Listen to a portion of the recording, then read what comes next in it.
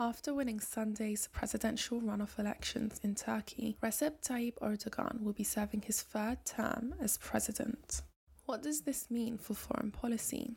Turkey is a member of NATO, the North Atlantic Treaty Organization. This makes Erdogan the head of a NATO country, which comes with significant influence and power. We saw this manifest itself last year, when Sweden and Finland both applied to join NATO, but were met with challenges because of Turkey's objections. Turkey has since endorsed Finland's entry, but is yet to ratify Sweden's. The primary reason cited by Erdogan's government for not ratifying Sweden's membership is Stockholm's alleged harbouring of members of Kurdish militant groups that Turkey considers to be terrorists. This has had some consequences for Ankara. The United States has responded by refusing to sell Turkey F-16 jets and other military equipment.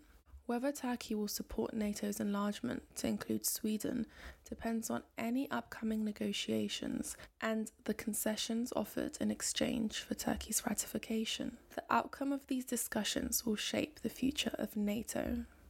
When it comes to the Russia-Ukraine conflict, Turkey has played a mediating role since the war broke out last year in 2022 and will most likely continue this role. Erdogan's government has refrained from imposing economic sanctions on Moscow like his counterparts have in NATO, yet has also stood by Ukraine by providing military drones and refusing to acknowledge Russia's annexations as legitimate. Erdogan's mediatory role has so far not been successful in ending the war. However, he did see some success in helping to ease the food crisis triggered by the conflict.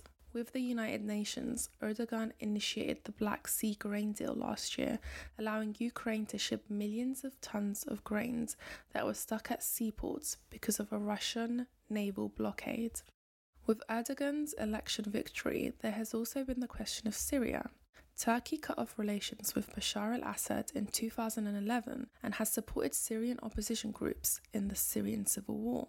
At least 3.5 million Syrian refugees have fled to Turkey because of the conflict. But now, with the growing xenophobia in Turkey and Assad's role to normalization with regional Arab governments, some analysts believe it is likely that Turkish foreign policy will likewise divert towards dialogue and diplomacy with Assad.